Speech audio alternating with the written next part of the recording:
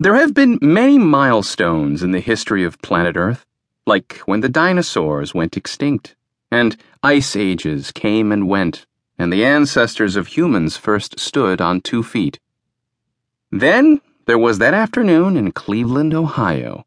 The crucial moment came in a cluttered garage, where a big man with a shaggy beard invented strange gadgets under the gaze of a row of watchers on a high windowsill. And that afternoon, the watchers were in despair. Their inventor had finally started to make something they could use, something that could elevate them from a hole-dwelling, crumb-hunting species to one that could rule the world. Then he stopped. "The computer!" they yelled at him. "Finish our computer!" But they yelled in sign language, and the inventor didn't see them, and wouldn't have understood if he had seen them, so yelling didn't help. They could only watch as the human turned the computer over in his massive hands. "Way too small for my fat fingers," he mumbled. "Oh well, I can use the parts for other things." The watchers held their breath as the inventor reached for the tiny screwdriver that would pick the world's smallest computer apart. And they almost turned blue when he stopped with the screwdriver in midair. "Wait a minute," he muttered. "I'll keep it for the wild child." And he gave a rumbling laugh that made his beard shake. "I'll keep it for Megan.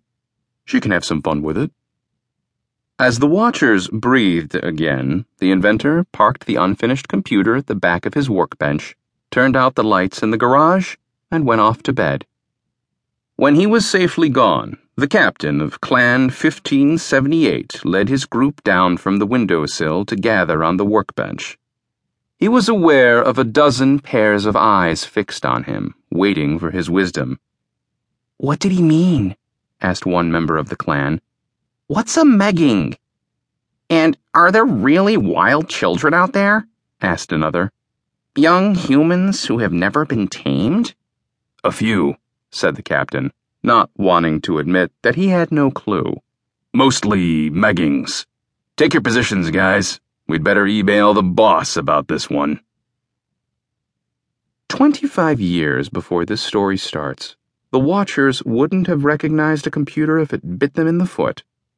Back then, mice didn't know about anything much, except how to avoid cats, hide from humans, and hunt for Cheerios in the houses where they lived. Then came the big breakthrough. It happened in Silicon Valley, California, where hundreds of computer companies were just starting up. And these companies were different. The people who worked there were young guys who wore jeans instead of suits, and often ate food at their desks. Some of them didn't mind the fact that their leftover food attracted mice. Some of them even let the mice watch them work, day after day, week after week, month after month. And that's all it took. After months of watching, the mouse minds sprang to life, recognizing first one word on a screen, then another, then more, until in time these first mice learned to read and write well enough to use computers themselves. They taught their friends, who taught their friends, and soon mice throughout the world had their own version of the internet, carefully protected by passwords from prying human eyes. Now, mice could email each other, and write their opinions in mouse blogs, and post news about themselves on Mousebook, and check facts in Whiskerpedia, and take online courses on nutrition and safety and human behavior and world events. But there was a problem. Using human computers was a pain, and if there was a cat in the house, forget about it. There was no way mice could take their rightful place as the second most important species on the planet unless they had computers the right size. Computers they could use in privacy behind the walls.